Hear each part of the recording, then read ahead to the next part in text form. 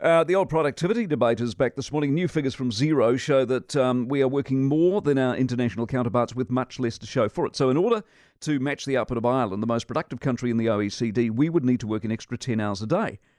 How does that work? Xero New Zealand Country Manager Bridget Snelling with us. Morning. Thanks, Mike, and to you too. Explain productivity, given obviously, according to your figures, we can't work an extra 10 hours a day. So what is it we're not doing?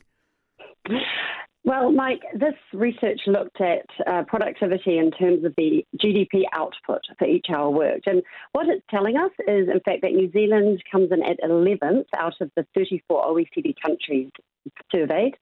And so what it's telling us is that, as Kiwis, we need to be working smarter, not harder. These insights are telling us that we're operating at less than half of the most productive nation, which is Ireland. Okay, so when you say 11, one is good, not bad. Is that right? Coming in first is great for Ireland, you mean? Yes, indeed. Right. So we're 11th out of 34, so you can mark it that way and say, well, actually, that's not too bad. But when we say work smarter, this is the whole point of my question. We've been arguing about this for years. What is working smarter? Well, what it means is we want more output for the input. So for New Zealand, in fact, when we say it's not bad, actually we're not even at the OECD average.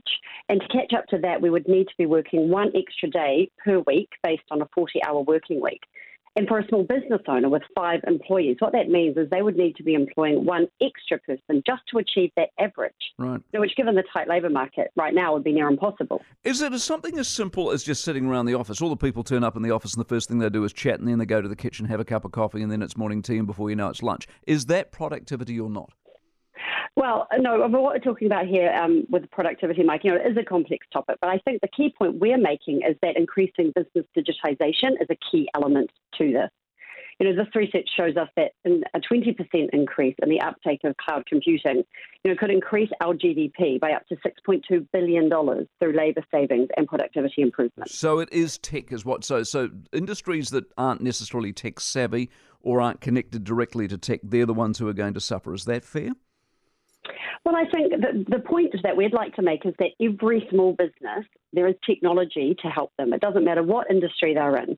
There is something that can help them be more efficient. So let's take, for example, retail.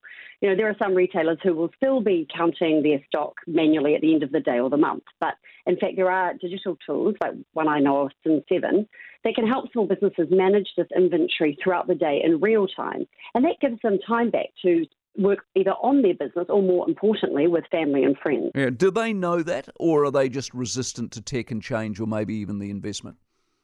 Well, look, I think there are different levels of understanding throughout Aotearoa. We actually released a study last year called One Step, which did identify different mindsets towards digital technology adoption.